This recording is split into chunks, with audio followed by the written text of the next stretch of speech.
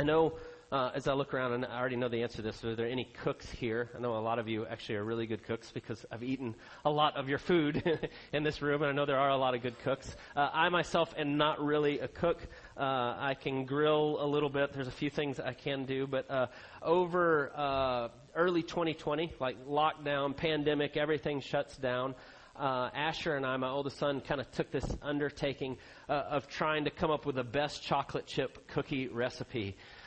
We started cooking almost daily, which was probably not good. We were making chocolate chip cookies over and over, and we were taking all these recipes that had like lots of good reviews, and we'd take them and we'd kind of look at the different ones, and we'd try different things. And we were trying to kind of come up with, well, what's the best chocolate chip cookie? And we got pretty good at it. But as you go through that process, you start to see the different recipes and which ones leave certain things out, and others do it a little different way. And like the one that I like the most uses dark brown sugar in it. And so now that's the way I make my chocolate chip cookies. And so certain things, but what you find as you're cooking and you're doing that, or what I found, is sometimes I would forget something or I'd do it out of order. And sometimes that really matters. Right? Like sometimes it's not that big of a deal. You leave a little something out or you add a little too much and you're like, oh, that's better. But sometimes you leave certain things out or you get it wrong or you do it in the wrong order and it's terrible. Like suddenly it's pretty bad. Like there were certain times where you take like the dry ingredients and the wet ingredients and I mixed something up and then all of a sudden the cookies were like crumbling apart and they didn't hold together and it wasn't right. And so sometimes when we do that, like you think about it in cooking, you get one thing out, it can really mess it up. And I was thinking about just that process and the way that works when we talk today, what we're going to look at today. If we get this wrong, we really distort the image of God. We distort what God is like. And we're going to look today and we're going to talk as we continue to work our way through the Beatitudes in the Sermon on the Mount that we've been looking at for several weeks now. This idea of mercy. And when we start to think about what it means to glorify God, we say that here often. We want to glorify God and enjoy Him forever. We start talking historic confessions of the faith, the Westminster Confession. That's question number one. What is the chief end of man? To glorify God and enjoy Him forever. To glorify God means to reflect back what He's like, to make much of Him, to show who He is. And we're created to reflect back what God is like. We're created to show who He is. That's where our greatest joy will be found, when we live closely with Him and reflect back what He's like. But when we start to think about doing that, if we miss this idea of mercy, we really distort the image of God, the glorifying Him and pointing back. It's a key ingredient. It's one that if you leave out, it really messes everything else up. And so it's so very important. It's so integral to what we're looking at today as we think about it. Now, that's not to say, and be careful how I say this, that's not to say that God's mercy is more important than His other attributes. That's not true. God is perfect in every way and in all of them, right? And so God's justice is perfect and full. His love is perfect and full. His wrath, that's His righteous anger against all things that are wrong, is perfect and full in every way. But He's also perfect mercy. And all of those things operate in perfect balance. But when we're trying to glorify, show what God is like, if we leave out the mercy, or we put too little, we don't keep it central, it messes up a whole lot of things. And it's so important that we hold to it. So important, in fact, that Jesus makes a couple statements here in the Sermon on the Mount that are pretty intense, if you really stop and think about it. Right? Even here in chapter 5 and verse 7, what we're looking at, that beatitude. The Beatitudes are those blessed are statements at the beginning of the Sermon on the Mount. Chapter 5, verse 7, blessed are the merciful, for they shall receive mercy. And there's a link there between showing mercy and receiving mercy, that he's saying that those go together. But then if you look at what he says right there, and I read it to you just a second ago, after he's teaching them about how to pray, what we call the Lord's Prayer, in verses 14 and 15 of chapter 6, he says, if you forgive others their trespass, your heavenly Father will also forgive you. But if you do not forgive others their trespasses, neither will your Father forgive your trespasses. That's pretty intense. Jesus is saying mercy is really, really key. Your understanding of it, the fact that you extend it to others, that goes directly with your understanding of who God is and what He's done for you in Jesus. It's absolutely central. And so I want us to think about this idea of mercy today. And the way that we're going to look at it, and this is the way we've been going through this series, is we're looking at the Beatitudes, but then we're looking at Jesus' teaching in the Sermon on the Mount to help expound those. And so today we're looking at that. Blessed are the merciful, they shall receive mercy. But as we do, this is the way I want us to think about it. First, why is mercy so very key? Why is it so important? And then secondly, I want to just ask this, and we'll do it by looking at these teachings and what he says here. Do you get it? Are you a merciful person? Have you received mercy? Do you get it in your own life? And there's 3 questions that we're going to ask. It's kind of heart questions to really dig down to see. Do we get it? And then lastly, I just want us to end with an encouragement from what Jesus says here. Right? So, why is mercy so key? Do you get it? And then we'll end with this encouragement. But let's start first with why mercy is so key to everything. And so if we're going to talk about mercy, first we probably should start with the definition. What does it mean? What do we mean when we say that? And if you look up kind of Bible concordance and you look at the definition, you get this idea here. Forgiveness towards someone whom it is within one's power to punish. Forgiveness towards someone who's wronged you, that you would be right to punish, that you actually have the ability to punish, but you've decided to forgive them. That's the definition of mercy. Right? And so I want us to think about it, though, in a biblical sense. And we'll also think about it personally in our own life and maybe someone who's wronged us and what that looks like. But I want us to think about it in a biblical sense, what that means and the way that we should see that. And so I'm going to start here where I always start, and I think this is really, really important, and it's probably why I say it all the time. But sin is ignoring God and the world He created. All sin is against God. All sin in our life is not just something that we decide is good or bad, and we are okay with it, but it's sin. When we sin, we're going against the way God has created the world and the way He tells us that He made His world, that He created, that He upholds, that He sustains, that He holds together by His power. And so when we go against it, we are rebelling against God. I say that all the time because our culture tells us the exact opposite of that. That sin is only if you offended me and I've decided, and we make that decision, and it's not about God, it's about us and the way we do, right? Which is the heart of a sinful man. That's what we do. We make it all about us rather than about God. But sin is going against God and the world He created. And if we miss that, we're really good at excusing our sin. We're really good at coming up with ways to dismiss it, right? Like one of the things our culture says, well, if it's 2 consenting adults and they're not hurting anyone, who cares? Right? You hear that regularly. They go, well, sin is actually against God, and He's the one that makes the definition of the way His world works. It doesn't really matter what we decide. It's what God has decided because it's His world. And I want you to think about that for a second. The reason is pretty simple, is that it's God's world. You exist because He says so. You answer to Him ultimately. And so if we decide that something's okay and God says it's wrong, guess what? He supersedes the way we feel about it. And so all sin is against God. And so all the ways in which we try to minimize our sin and that it's against God are because we're minimizing different parts of God's character. Right? We'll go, well, that's not that big of a deal. And why do we make a big deal of that? We'll just let that slide. Well, that's not understanding that God's holy. And He is perfectly righteous. And all things hold perfectly together in Him. There is no letting it slide in the perfection of who God is. His burning, bright holiness, His glory. That doesn't work. But we do that because we don't fully understand who God is. And so it's really important when we start to try to get to this idea of mercy, we have to start with who God is.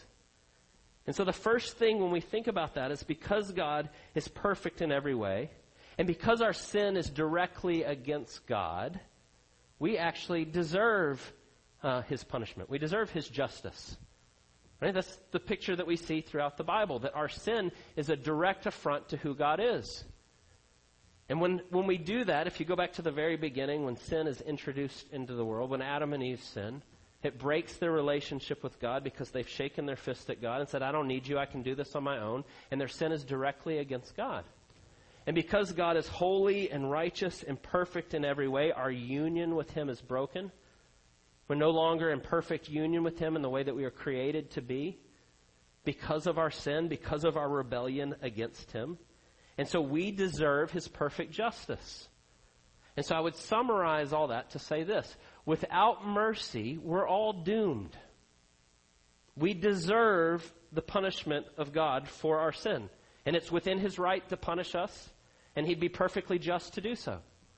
It's what we deserve because we've ignored God in the world that he's created. And that is true of every one of us.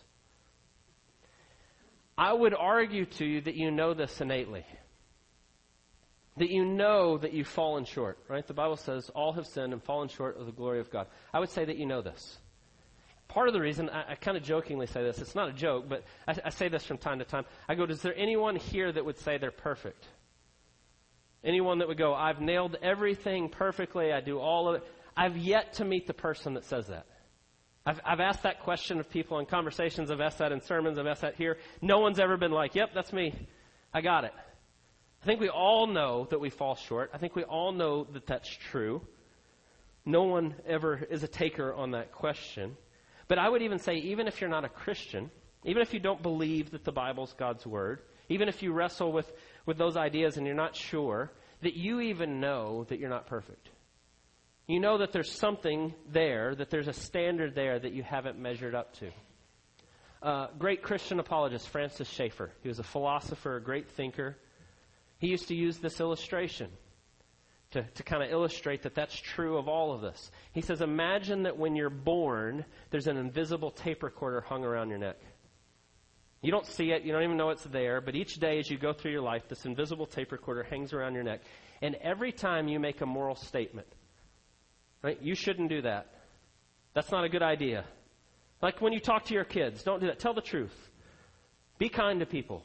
Don't talk back. All these things that you say throughout your life, the tape recorder clicks on and it records your own voice. And Francis Schaeffer said that you'll come to the end of your life and God will reach and he'll take you. You could say, well, I didn't know the Bible and I didn't know the Ten Commandments and I wasn't sure exactly what I was supposed to do and all those things. And what he said is God could take the invisible tape recorder off your neck and push play and you will be condemned by your own voice. And what he's illustrating when he says that is what Romans chapter 1 says. That God's created us in his image, and we know innately has created in his image that there are things that are right and there are things that are wrong, and we have traversed those over and over again. And so every single one of us deserves the wrath of God, the holy, righteous anger of God against all things that are sin. Because every single one of us is a sinner. Every single one of us has done that in our life. And so every one of us would stand condemned by our own voice. And so what that means is we all desperately need mercy. Forgiveness towards someone who it is within one's power to punish. It is within God's power. He'd be perfectly right and just to do so. We desperately need mercy. The good news is that God is perfectly merciful. And so he has sent Jesus to do for us what we could never ever do for ourselves. And so Jesus comes to live the life that we haven't lived, to die the death that we deserve, to take our sin upon himself, to pay for it. And he says, if you will put your trust in me, you will transfer your trust from your own doing, your own righteousness, your own works. And you say, no, I want Jesus and what he's done for me. God, who's perfectly merciful, says yes. And he gives you Jesus' perfect life in your place. And he welcomes you into his arms. He forgives you. And he doesn't forgive you just because he goes, I'll let it slide. He forgives you even though he's perfectly just because he allows Jesus to take your place and to pay for your sin for you.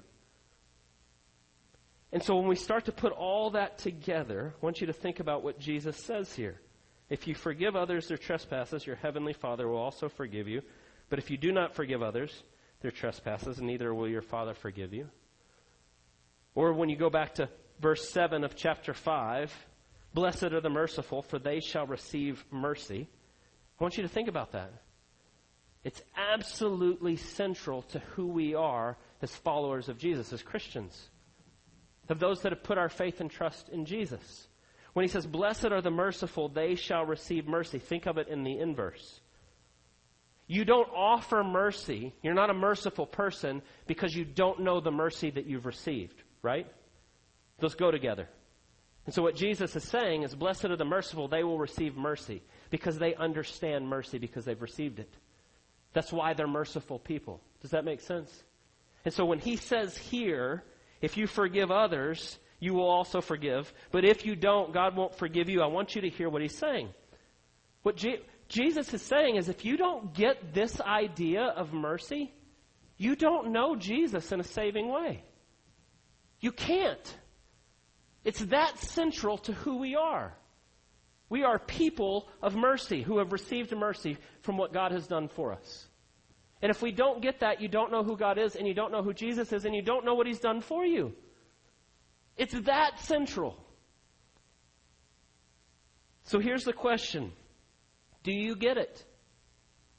Have you received the mercy of God and what he's done for us in Jesus? And I want you to look at Jesus' teaching here, and I want us to think about this together. And I'm going to warn you. We're going to read this, and you're all going to fail. Just spoiler alert. I'm about to read it to you, and you go, oh yeah, I do that. Which is why you need mercy. And so we're going to come back to that, but I want you to really stop and think about it.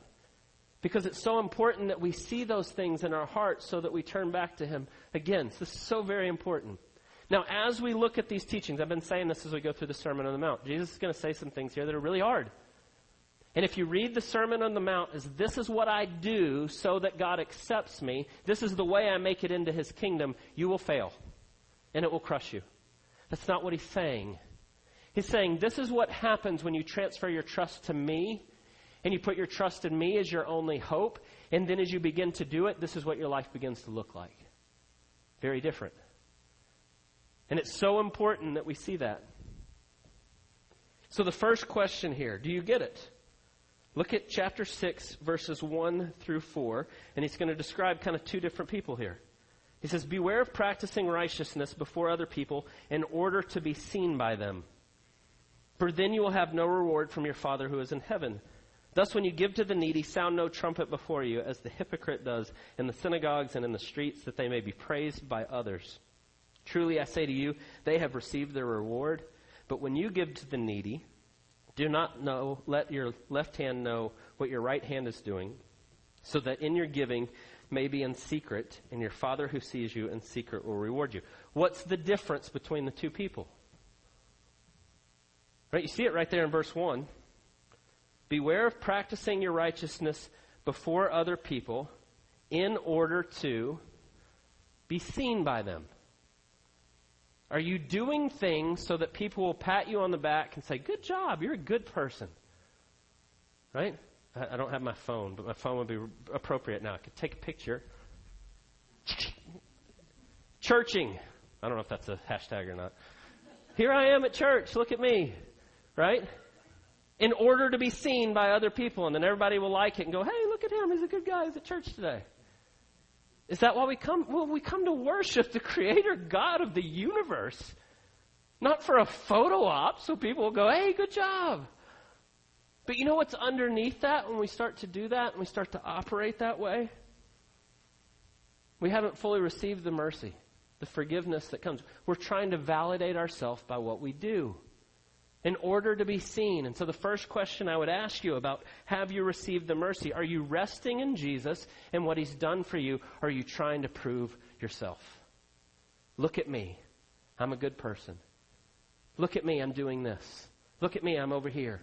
Right? That's what he says. Do you go and sound the alarm? Right? Do you go out and serve and do things and then go, hey, here I am doing it. Look at me.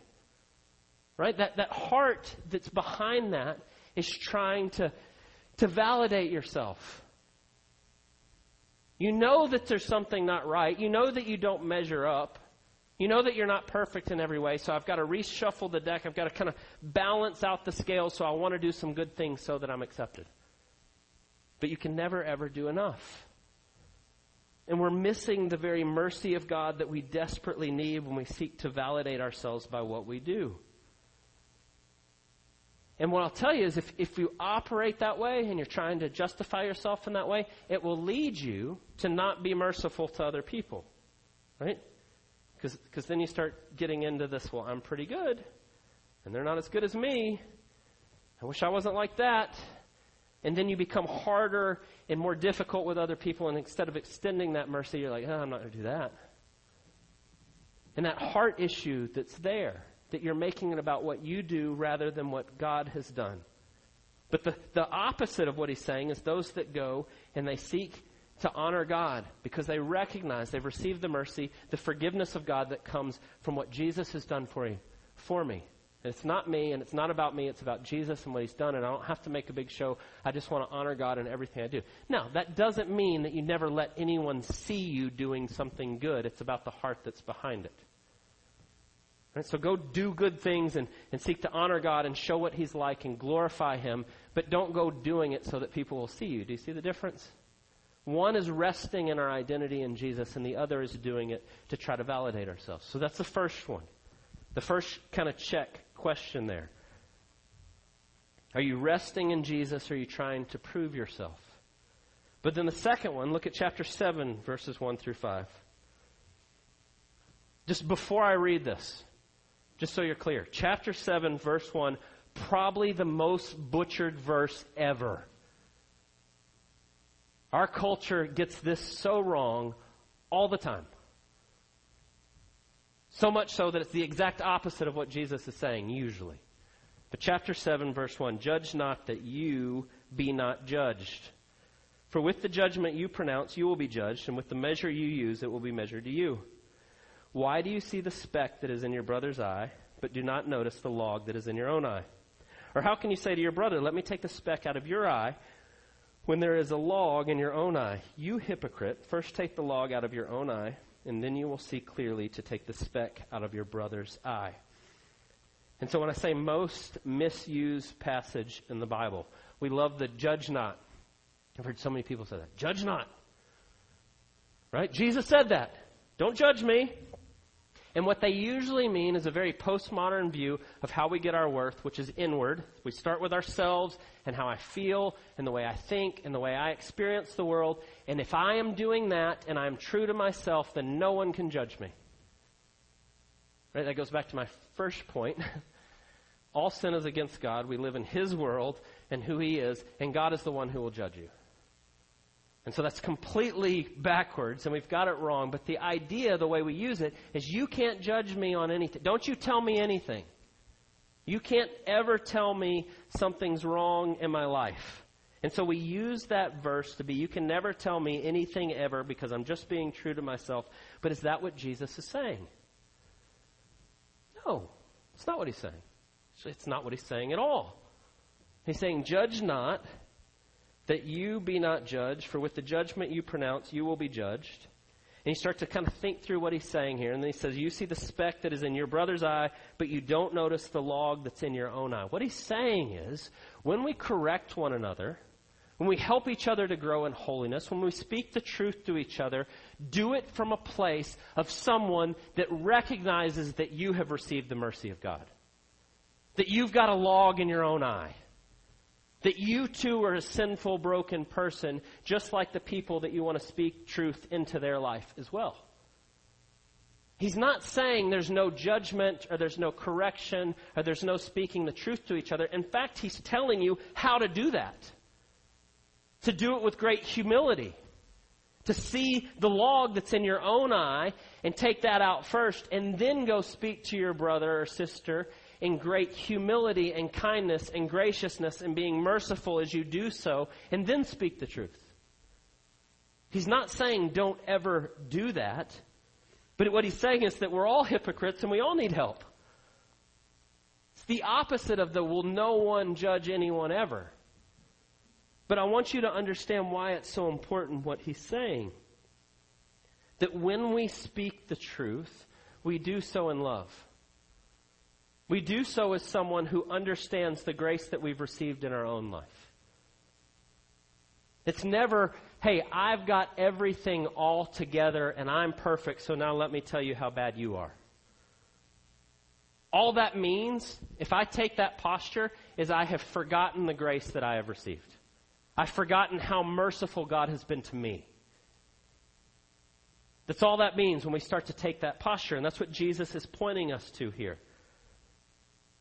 Now, there's a debate I've heard recently. I don't know if you've heard this, but the idea of being compassionate and loving and meeting people where they are versus speaking the truth like they're at odds. There's theologians that argue over, well, you can't be too compassionate. You have to speak the truth. And it's like, it's not an either or. I don't think. It's both and. You be kind and gracious and loving. You share from your own experience and where you have failed. You do so with great humility, but then you speak the truth. They're not an either or, it's a both and. And I think that's what Jesus is getting at. When he says you take the log out of your own eye and then take the speck out of your brother's eye, you're doing so from a place of humility. That I recognize that I don't have it all together and I desperately need others in my life, and you need me and we need each other. And so it's important that we see that. I think a good way maybe to summarize it, years ago I remember reading a book about the songwriter Rich Mullins. If you know who Rich Mullins is, he wrote a whole bunch of Christian songs, and he died a pretty young man. But Rich Mullins used to say that he was just one beggar showing another beggar where to get food. That he didn't have anything to offer but to point to Jesus, and that was it. And that's really what Jesus is getting at here. And this idea that we would help and love one another, that we would do so with great mercy, rather than becoming judgmental against, oh, well, those people are so bad, and I can't believe they would do that. Right? The heart of someone that receives mercy sees someone who's doing something against what God clearly says and goes, oh, that's me, but the grace of God. That could so easily be me. Or maybe that was me. Or maybe I'm still struggling with the same thing and I desperately need God's grace each and every day. And so when you start to ask the question of, do you get the mercy of God in your own life? I would phrase it this way. Are you constantly standing in judgment over people you see? Walking around judging everyone? Or are you thinking, man, how can I in love help and speak the truth and love them and point them to Jesus? Because I know how desperately I need Jesus. You see the difference? One is not fully resting in the mercy that we've received, in our identity in Jesus. The other, because you're making it all about yourself. But when you see who you are, it leads you to be gracious and kind. So think about those two. Last question here. Kind of diagnostic of your heart. Do you see your life as your own to do what you will? Or do you see it as that you have been bought with the greatest price? I'm going to ask it another way. Do you practice cheap grace? You know what that means? You ever heard that phrase before? I'll give you an example. I had a roommate, had a PhD in cheap grace. He would literally say, in freshman year, laying in your beds together in your dorm room next to each other, and he would say, tomorrow, I'm going to repent tomorrow. And then he'd say, once saved, always saved. And then he'd get up the next day and he'd go try to sleep with every girl he saw and smoke all the weed there was and drink himself silly. And then he'd lay down every night and go, I'm glad I'm saved. Once saved, always saved. God forgive me. And he'd do that over and over. Right? Now, that's an extreme example, but this idea of that we cheapen the grace of Jesus. Well, Jesus has got me, and he saves me, and everything's okay, so I'm just going to continue to do whatever I want. Be clear. The Bible, if it's that extreme and there's no fruit in your life, the Bible says you don't understand who Jesus is. You're probably not saved. If there's no fruit in your life and you don't understand, but I would say there's even gradations of that. All of us do this at different times. All of us at different times know something's wrong, and we go, yeah, but God will forgive me. Or maybe we slip into it and we do it, and then we go, oh, thank you, God, that you saved me, and I'm okay. And we do that, and we go back to that, and we slip into those things. It's what Dietrich Bonhoeffer kind of coined cheap grace. God saves me, and he's got me, so it's okay. It's what Paul warns about in Romans chapter 6. What shall we say then? Do we continue in sin that grace may abound? Right? I'll just keep sinning, and it'll just make God's grace seem that much greater. You know what he says? What the next verse is? By no means. How can you who died to sin still live in it? You're bought with a price, and you're a new creation, so walk in this newness of life. Don't do that. And here's the difference. Cheap grace doesn't understand what Jesus did for you, what it cost him. He gives us mercy. He forgives us, not because he just goes, I'll sweep that under the rug, because he took your place. He took your sin upon himself. He bore the wrath of God on your behalf. He took it upon himself and he said, I will pay for it so that I can still be perfectly just, because sin has been paid for, but perfectly merciful at the same time. And when we forget that, we start to practice this cheap grace. Oh, God will forgive me. It's okay. Friends, when we say that, we don't understand what it cost Jesus. We are trampling on his sacrifice when we do that. We're making a mockery of the agony that he went through as he hung on the cross on your behalf and my behalf. And so I would tell you, when you start to think about that, you start to ask that question, you start to slip into that idea of cheap grace. Make Jesus' sacrifice personal. He died for me. He died for my sin. He bore the wrath of God for the things that I do. For the ways that I flippantly go, oh, God will forgive me for that. See afresh what it cost Jesus on our behalf to be able to offer us mercy. Because when we forget that, that's when we start to slip into not understanding what mercy is like. And when we start to do that, then we don't extend mercy. Because it's become this cheap thing that's not that big of a deal. And it's so important that we don't get to that place where we're doing that. And so I want you just to ask all three of those questions. Think about them for just a second. Are you resting in Jesus, or are you trying to prove yourself?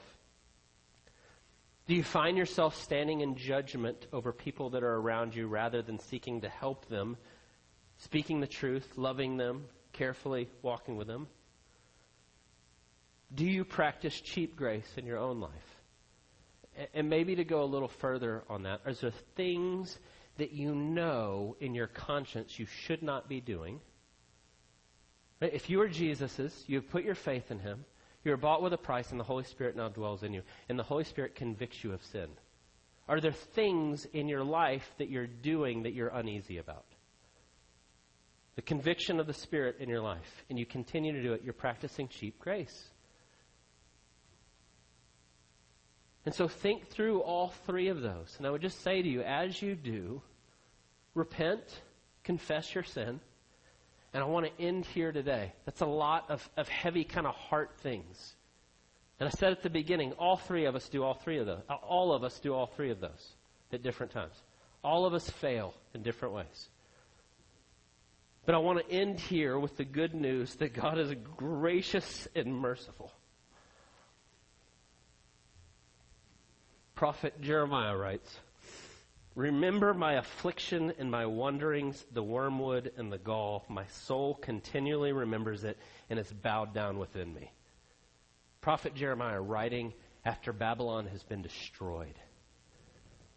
And he sees the sin of his people, and he sees his own sin, and he sees what's led to this and what has happened and how bad things are and where they've come. And then he says, my soul continually remembers and is bowed down within me. But then he says, "But I call this to mind, so therefore I have hope. The steadfast love of the Lord never ceases. His mercies never come to an end. They are new every morning. Great is your faithfulness.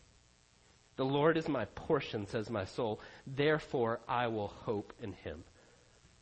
And so you go through those things and you go, yeah, I don't fully get mercy in every way. I do trample on it at different times. And so here's the good news. Push into the mercy of God and what he's done for you in Jesus. See it afresh today that you desperately need the mercy of God. And as you do, God softens your heart. He shows you your wickedness, but then reminds you of how much he loves you. And the outflowing of that is it makes you more merciful to the people around you. Man, I'm jacked up. And I'm so thankful that Jesus loves me.